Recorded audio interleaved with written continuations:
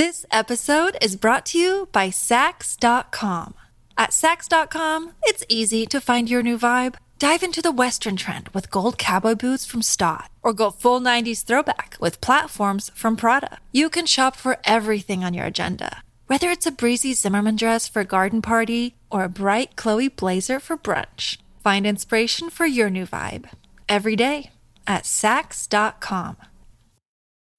When you need mealtime inspiration, it's worth shopping Kroger, where you'll find over 30,000 mouth-watering choices that excite your inner foodie. And no matter what tasty choice you make, you'll enjoy our everyday low prices, plus extra ways to save, like digital coupons worth over $600 each week. You can also save up to $1 off per gallon at the pump with fuel points. More savings and more inspiring flavors make shopping Kroger worth it every time. Kroger, fresh for everyone. Fuel restrictions apply.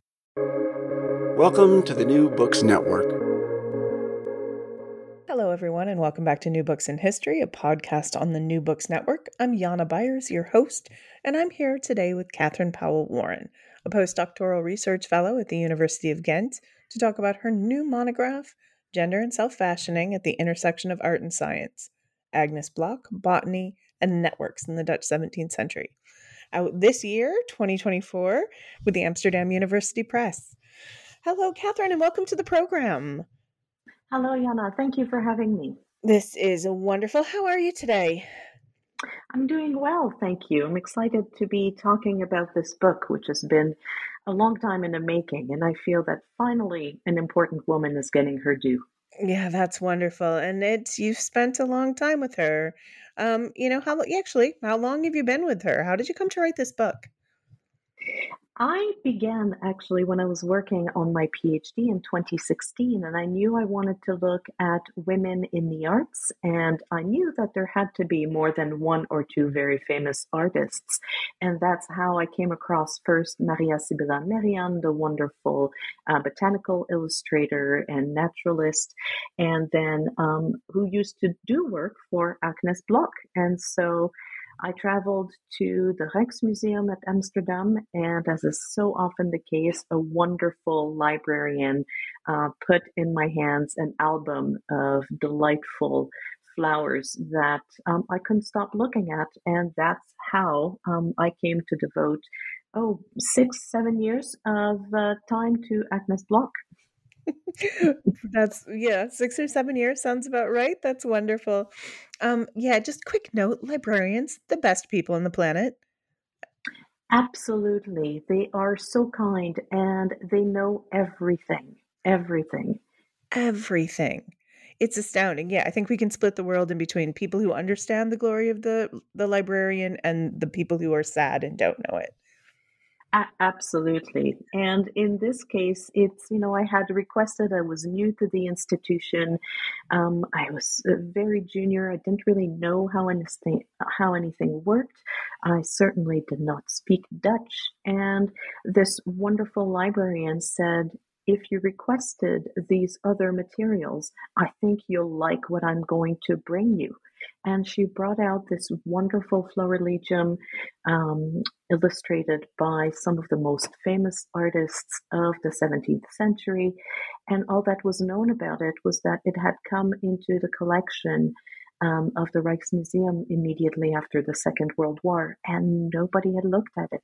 And she said, I think you'll like this. I mean, how much of a wonderful feat of synchronicity that is.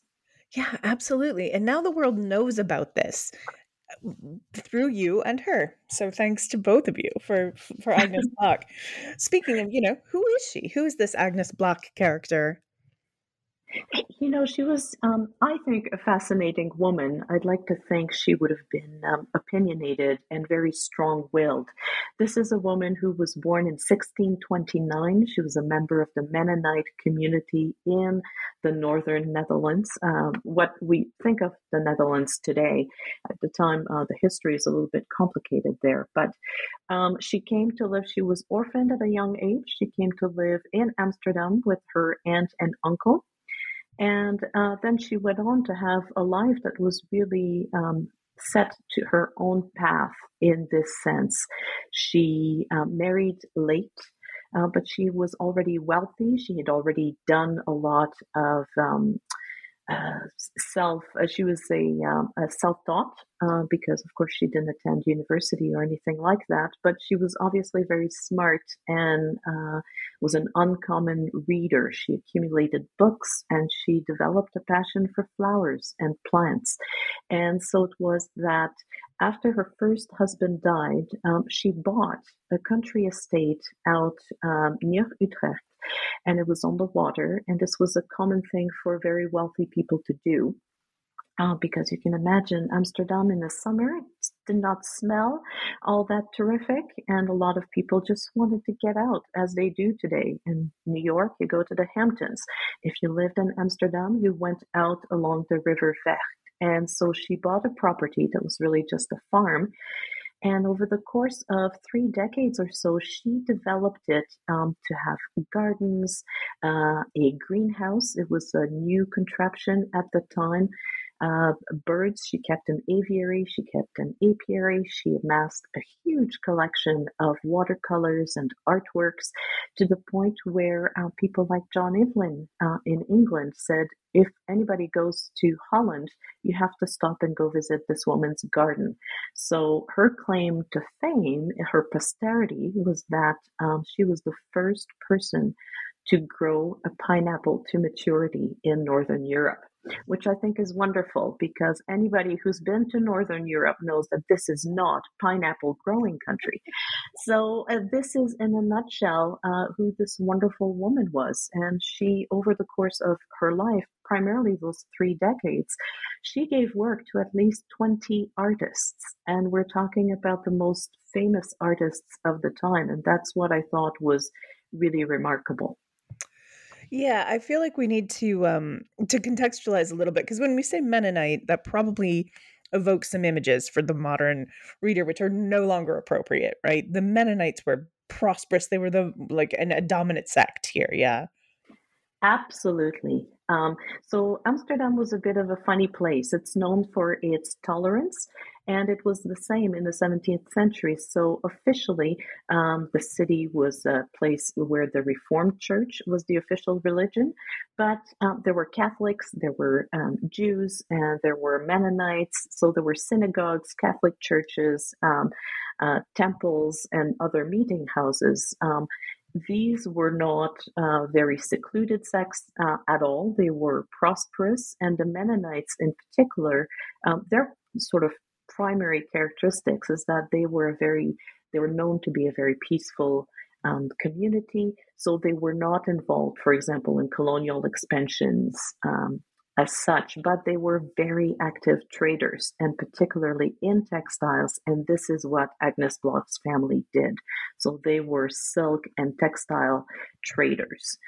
So they were a very prosperous community, and they were not marginalized. The only difference is that they could not become mayor, for example, or other official. They would not be part of a civic militia, but otherwise there were no real barriers or exclusions. But it was a very closely knit community, and I think that's where it matters a little bit, because there were a number of major families, and there was a lot of intermarriage, and they kept everything really closely related. Right. Yeah. And I mean, very few people are going to be the Burgermeister. The Burgermeister is not that doesn't count out much. No, yeah. absolutely. She's the niece by marriage of Joost van der Vondel, of Vondelpark fame. She lived on the Herengracht, which is the Gold Coast of Chicago. So, she is one of the wealthiest and most connected women in the city. Absolutely.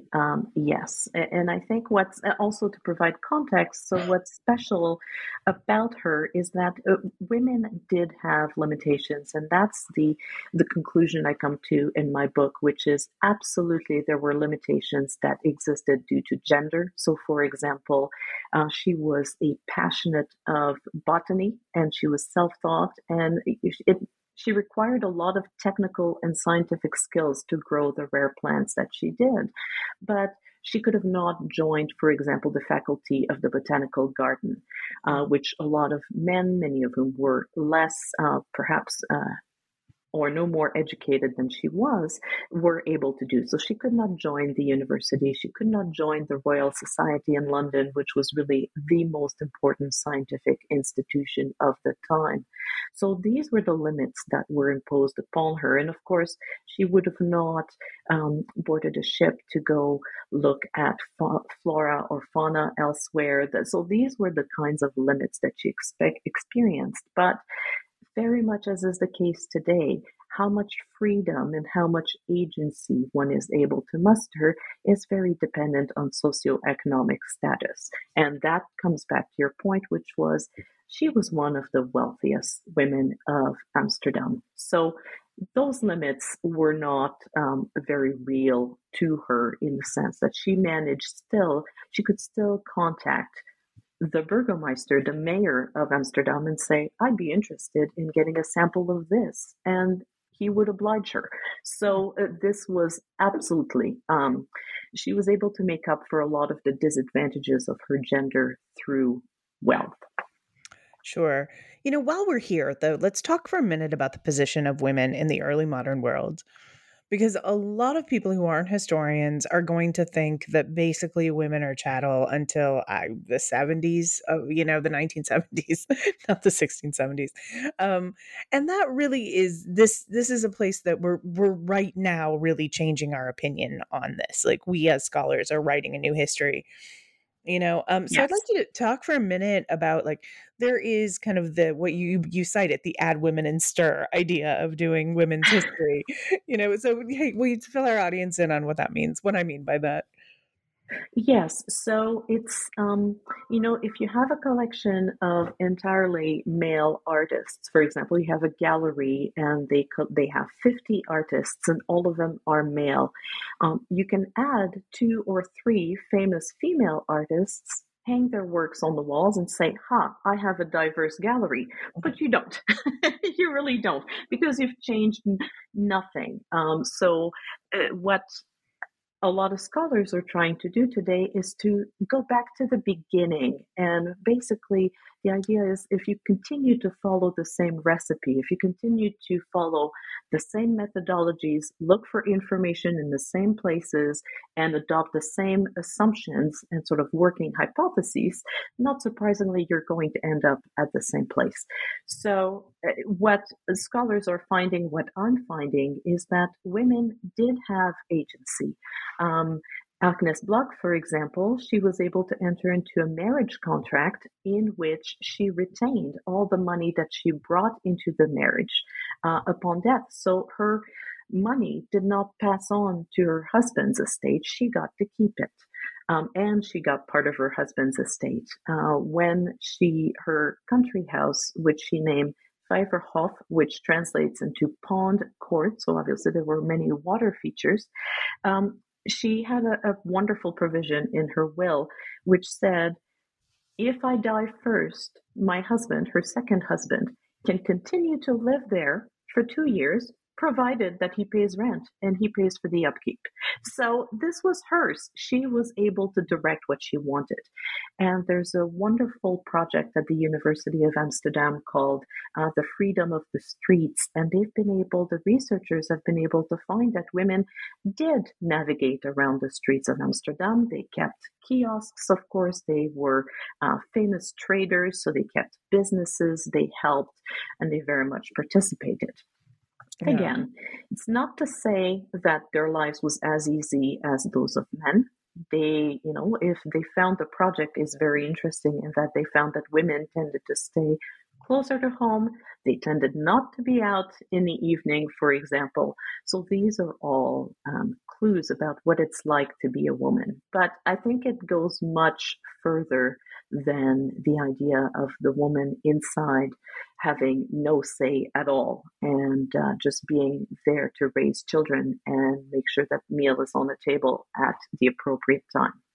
Yeah, and if what we consider history is upper echelons of government and military battles, then we're only going to find men, and we're going to think that only men had power. Just so. If we think about history as a collection of people walking around and living their lives, how about that? We're going to find women who matter, right? And so what you're doing here, as well as letting us know about Agnes, is really contributing to a broader understanding of early modern women in a way that hasn't been tainted by the Victorians. Uh, Yes, and I think another pitfall, particularly as early modernists, what we experience is that the archives are so deeply flawed. They're wonderful. There's nothing quite like an afternoon spent in the archives, but they're at the same time so deeply flawed because their origins was to keep track of governments and institutions. And so there's been a long line, I think, of historians who think if there's no document to prove it, then how can we know for sure? And I agree. There's a lot of inferences that have to be made. The historian Saidiya Hartman calls that a form of scholarly empathy, which is if you keep on voicing the silences that have created the invisibility of women in the first place, you're not helping. So, in what I tried to do with Agnes Block is that we have only 11 letters, which is actually more than we have for most people, and they're to botanical expert in Italy, in Bologna. But in terms of her day-to-day life in Amsterdam and in the Netherlands, there's no record. But I thought if she was into botany, maybe the famous botanists of the time knew her. And sure enough, I found her name mentioned in botanical treatises. And then I was able to find artworks that probably belonged to her. And that's how you can build a network and sort of, instead of looking for Agnes Block in the archives, which does not yield a lot, if you start by looking at objects and other sort of trails of associations, I find there's really a lot to be discovered. This episode is brought to you by Saks.com. At Saks.com, it's easy to find your new vibe. Dive into the Western trend with gold cowboy boots from Stott, or go full 90s throwback with platforms from Prada. You can shop for everything on your agenda, whether it's a breezy Zimmermann dress for a garden party or a bright Chloe blazer for brunch. Find inspiration for your new vibe every day at Saks.com. And now it's a little bit easier. Now you've made one more step to being able to find this kind of slightly occult history of how women in the sciences in the Dutch Republic. So thanks for that. Why are there no why are there no great women artists? Well, 'cause we haven't looked for them. It's partly we haven't looked for them, partly because what is art? The fixation on panel paintings, for example. Her collection of art, and she was never really on the radar, and that's one of the things I find astonishing, is that this is a woman who commissioned and gave work to at least 20 artists over a period of 30 years or so, but she was never in the sort of collections of great patrons. And a big reason for that is because she collected watercolors of natural history. And so is that not art? Which of course it is. And just even looking at her collection of art, I discovered, I learned more about several women artists. And once again, they're not in the guilds. They're not recognized because, pictures of flowers in watercolor. But so that's one problem. Why have there been no great women artists? What is art? And at the same time, what does it mean to be the author of an artwork? Mm-hmm. These are all assumptions we've made. Mm-hmm. All right. So, hey, you mentioned the Vijverhof quickly. Let's go back. What is this place? Tell me more about this place, the Pond Court. The Pond Court. So this is an estate. We've been fortunate. There've been a lot of terrific period shows on television. Downton Abbey, for example, which is one with which most people are familiar. So it was not that.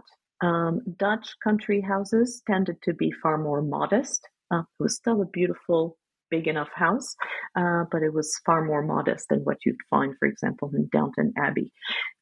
And it was a property. They tended to be much smaller than what you think about an English country and state, because quite simply, there's not a lot of land in the Dutch Republic.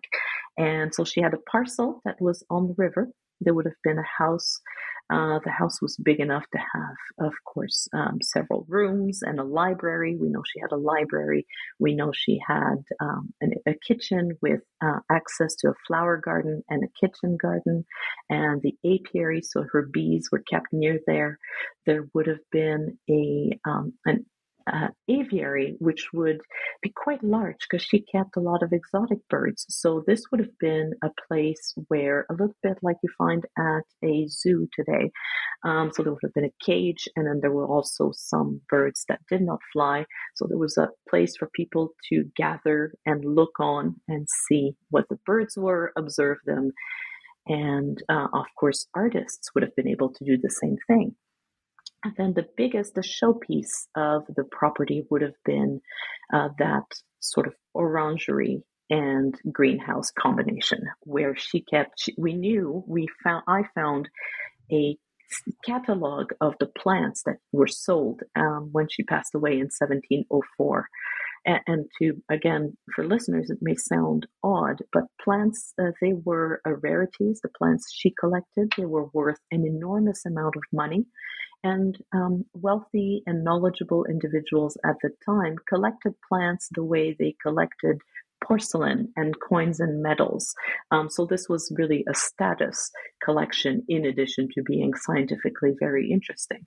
And there were over 1,000 specimens that were sold, some very rare. Her collection spanned South America, Africa, Indonesia, basically the Dutch colonial world.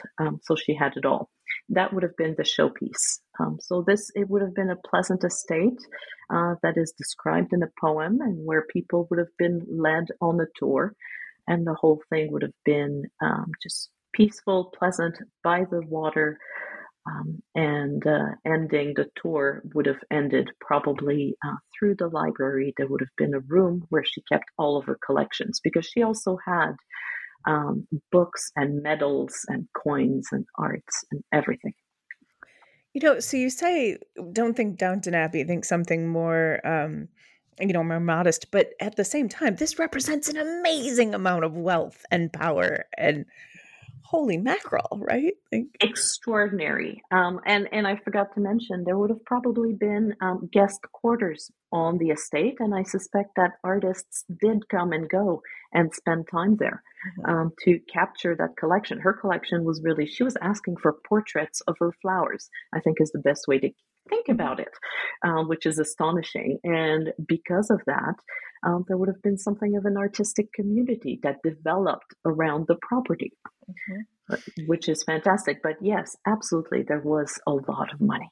An amazing amount of just resources going into this. And then put her in context. Does she stand out for this estate, or are there going to be other places similar to this? She does stand out. There were other places, obviously other women. There was a woman even named Magdalena Poole, who had an estate with also quite a collection, not far from where Agnes Bloch was.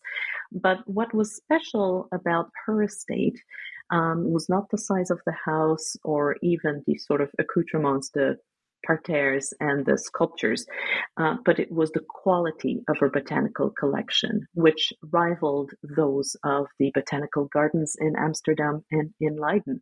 And in fact, we know that she provided the botanical gardens with many specimens, so she would share with them and they would share with her. So there are two things that stand out. The first one is just the sheer quality and quantity of her botanical collection.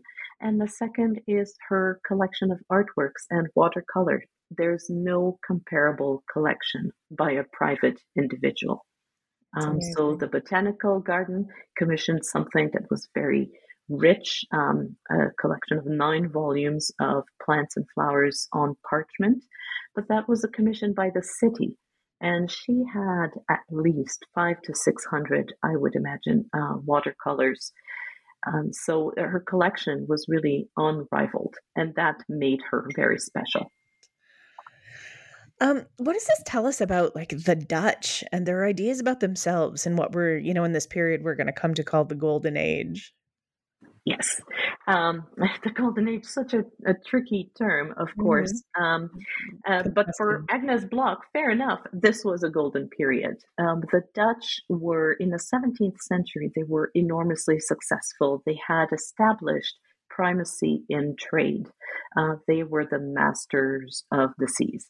And so they were able to go everywhere. They had very wealthy and productive colonies in Indonesia, the coast of India, the Malabar, also in South Africa today. So then last in South America, Brazil, and Suriname.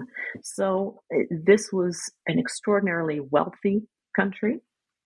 Lots of trades. They were first in trade for grain, and pretty much anybody who traded to Europe had to come through Amsterdam, so they collected a lot of duties and so on. But part of this wealth was to be displayed as the Garden of Eden. And the Dutch, those who know the history of the Republic, fully 1/3 of the land that is there was reclaimed from the sea. So they pumped the water out to make land. So when you land today in Amsterdam, you're actually some 3 meters below sea level. So that is part of what they thought as their dominion over nature. They saw themselves as a chosen people living in the Garden of Eden. They had dominion over nature, and there was no better way to demonstrate that and their just incredible power in trade and sovereignty as to have those botanical collections.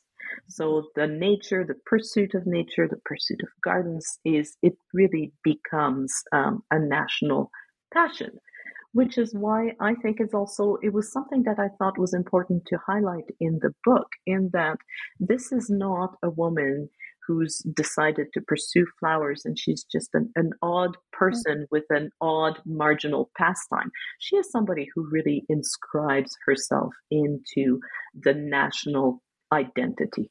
And indeed, she chooses for herself to be represented as Flora Batava. So the Batava is the name that the Dutch gave to themselves in memory of the ancient Batavians who just triumphed. And she places herself as the goddess of flowers of the Dutch Republic. And this is her identity. And I think it fits absolutely with what the Dutch thought of themselves and what was happening. This was just a bubbling country full of creativity and just might to do things and curiosity. Yeah, God may have created the world, but the Dutch made the Netherlands, and here we Yes. go. And flowers, which remain a national obsession. So you do the math, listeners. If we're talking about how important botanicals are and how important this woman is in the world of botanicals, like, geez, this is a big deal. And so she sits apart here, and then we've got it's kind of happening in a contemporaneously the development of the field of natural history.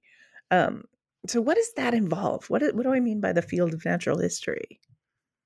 Well, it's there's an author whom I admire named Eric Jorink, and he's written about reading the book of nature, and there's sort of this shift where religion and devotion to God naturally brings devotion to nature and contemplation over the creation of the world. But then there's a shift, sort of mid 17th century, where instead of just contemplating nature and thinking of it as a creation of God, there's this desire to start to classify it, to describe it, to understand it.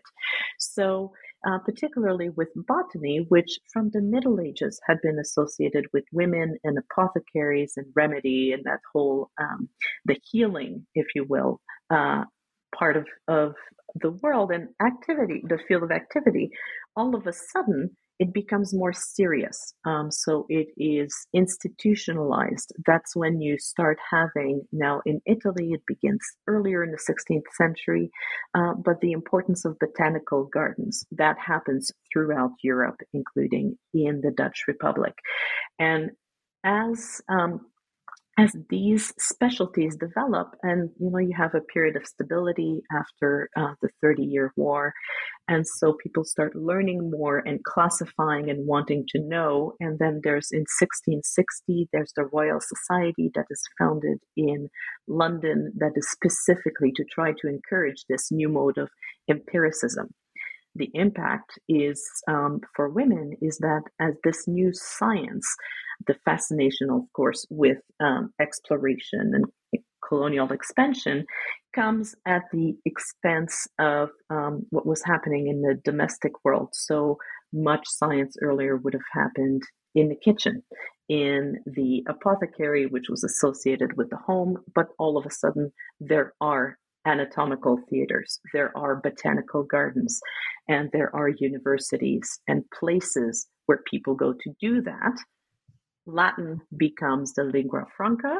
Women don't have access to formal education. And I'm speaking of Northern Europe. It was different in Italy, but by and large, it's much more difficult to become fluent in Latin if you're a woman than if you are a man. You don't have access to university, again, in the North.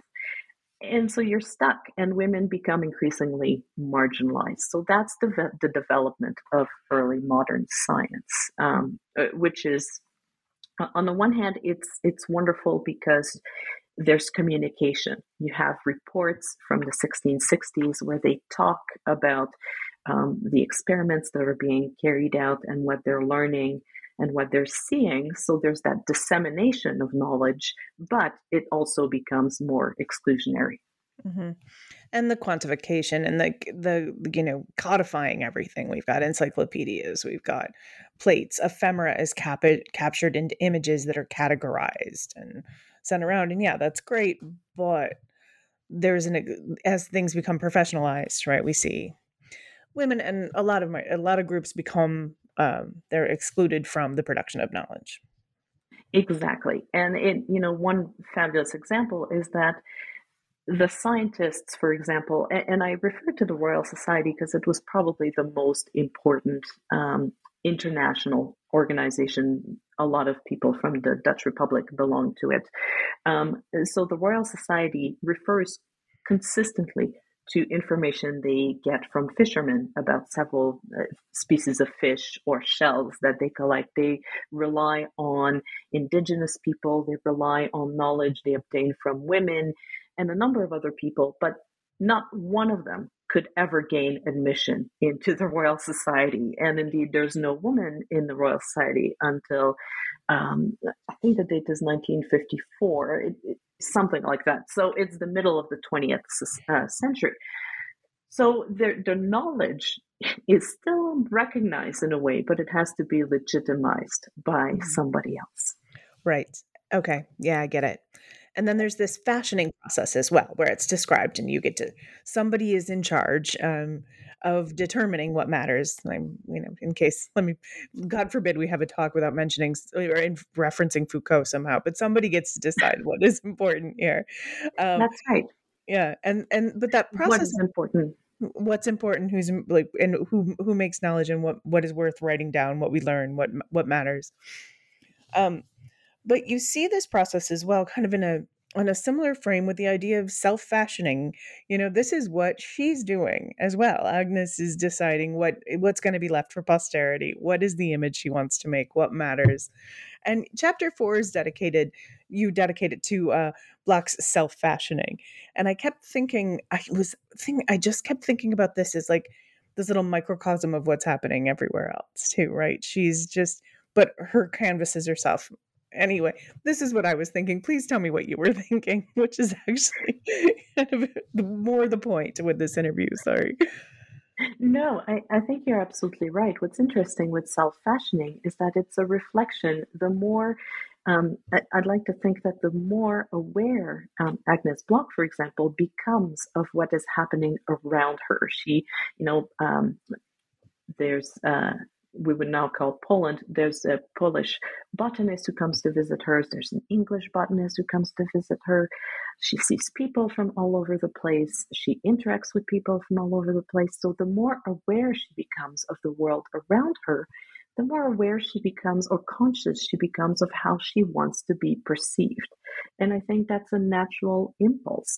And it occurred in the early modern period just as much as it occurs today. So, you see that with teenagers, which is the larger the school they go to, the more conscious they are about their appearance and what their peers are going to think about them. So that's a little bit the same with Agnes Block. So as her world expands, she becomes very acutely aware of her place in it and what she wants that place to be. Now, listeners, of course, being a mother was important. She was not a mother. She was a stepmother. She never had children of her own. She had many godchildren. She had nieces, she had nephews, stepchildren, grandchildren.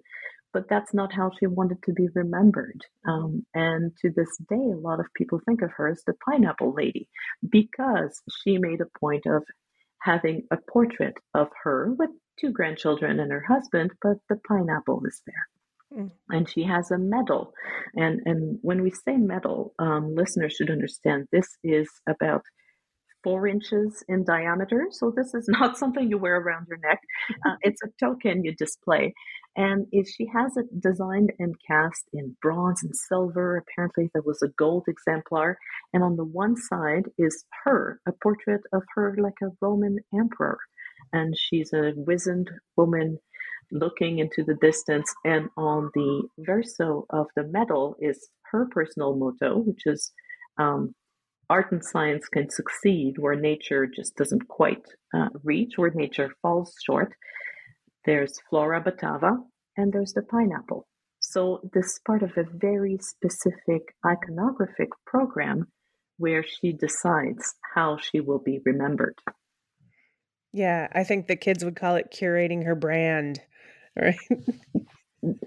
Exactly. She was, in a way, she was always curating her brand. And some people think, well, how certain can you be that she was doing that? We have no record. She doesn't write Dear Diary. I'm very concerned about my posterity. But I think when you take the whole, the medal, the portraits of her, the fact that in her portrait, for example, she is holding one of her watercolors. So there's so much self-reference that it cannot be accidental. I think Yeah, the only and only this. I mean, there's a language too. We understand how portraits are made. We know that there's iconographic images that people put in their portraits and artists paint to let you know who they are. Like, we know the process that she's following. She didn't invent this. exactly. She's part of. So how do we know she's doing that? Well, the same way we know everyone's doing it. That's right. And she knew she'd grown up around a very wealthy family that collected art, that engaged in those self-fashioning practices. She was around both of her husbands, her family were involved in the silk trade. And she knew you don't make money unless you're recognized as providing something special. And her provision of something special was knowledge and the patronage of the arts, and that's how she wanted to be seen. Yeah. And then another part of her self-fashioning, of her kind of her legacy that she's leaving, is the Blumen book and her collections. So, before we finish up, let's talk about the Blumen book. What is this? For The starters. Blumen book. It's a wonderful name. The Bloom book. It's a flower book. Agnes Block, as I said, she commissioned. The reason I say 500 or 600 watercolors is because we have no definitive inventory. But artworks, so these artworks were on paper. They were made by a variety of artists. Many of them are not signed. And what happened, I suspect, is once she felt near the 1690s that she had her collection, she had a good handle on what it is she wanted to accumulate, she had them bound. So these were individual sheets which eventually were bound into volumes. Only one of these volumes survives. And that is the wonderful book that was presented to me in the Rijksmuseum, which we mentioned at the beginning. And this is an album with, I want to say, 194 individual sheets. And I was about to say in 194 flowers, but of course that's not accurate, because one of the things that Agnes Block did, which is wonderful, is she had several artists contribute to a single work. So there would be one page where it's clear to anybody spending time observing these works that they've made by different artists. The lines are different. Some of the things are added.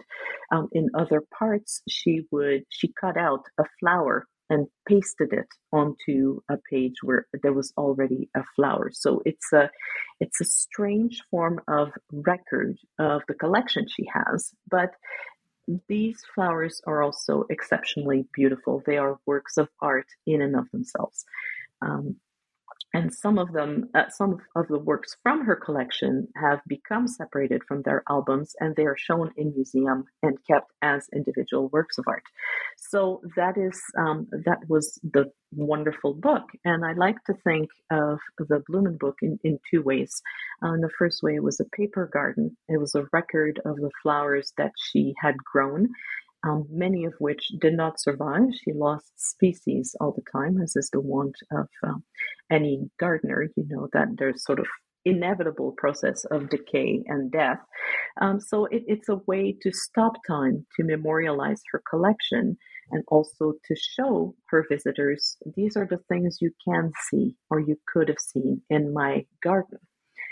And from the another perspective, which is theoretical, but it's also a network. It's a materialization of a network of artists who come together in the pages of this book, whether Agnes Block put them together after the fact, or whether they worked on one page, passing the sheet back and forth. I think this Blumen book then really becomes the essence of what Agnes Block was all about. Yeah, and she, so it's this, and it's just gorgeous, right? Like it's stunning. These images are just beautiful. They're well done. And you can tell she lavished a lot of care. Now, we keep talking about money. To be clear for the listeners, the artists that she commissioned were at the top of their game. They were the most in demand, so they were not doing her favors. I'm certain that she paid dearly for all of these works, even though we have no record. And they are beautiful. And she, and one of the things that led me to conclude that the album was collated after the fact is that she organized the flowers by species and by color. Now, we're talking, this is pre-Linnaeus, but so she'll have all of the irises together, and she'll have all the blue and purple irises followed by white ones, followed by pink ones. And she does the same with every species, and she has all of the vines together and all of her climbing plants. So this is evidence of a person who didn't just commission and didn't send an artist to say, I want you to paint everything that's in my greenhouse, but she knew what she was requesting. And on several of these works, now not in the Blumen book, but many hundreds of her works have found themselves in museums all around the world. And on some of them, we know that they came from her collection because she will make a note. This plant bloomed in July 1685. It was painted by Marianne Monix or Herman Saftleven. And then she'll have a little note even of which botanical treatises you can refer to if you want more information. So it's a living testament to what she did. Mm-hmm. Yeah, and how where she sits in the middle of this creation of knowledge as well, and knowledge production. Before Linnaeus, when it's still open for interpretation.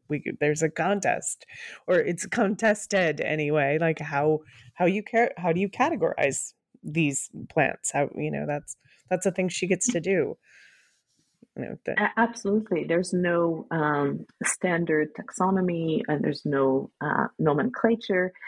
But so you can tell she reads, she informs herself, and these notes sort of say, I'm aware of what is going on.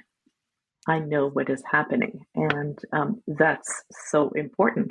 And the more we're exploring, a wonderful side effect of the recent focus of scholars on women artists and patrons is that there are now more and more people looking through their collections. And so many of these drawings are in private hands and they're popping up, or they're in museum collections and they've never been cataloged, and now they are. And I've been working with the Fitzwilliam Museum, particularly Henrietta Ward, who's curator there, and we've set for ourselves a mission of trying to get an understanding of how large that collection was.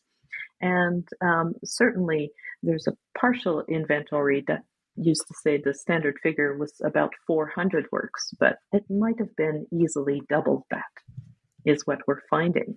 And we're following her annotations. Wonderful. That's so cool. Oh, that's really exciting. God, I've got about 10 more tangents that I want to go on, but let's call it. We've got a good talk here. And we think we've really demonstrated the importance of gender self-fashioning and this network that she creates and the importance of Agnes Block. So we're good. So I've just got one more question. What are you doing now? What's next? This guy's in your hands, this book. Yay, covers. This book is here. I just completed a monograph on Maria Sibylla Merian, which I'm very excited about. That'll be published by Lund Humphreys.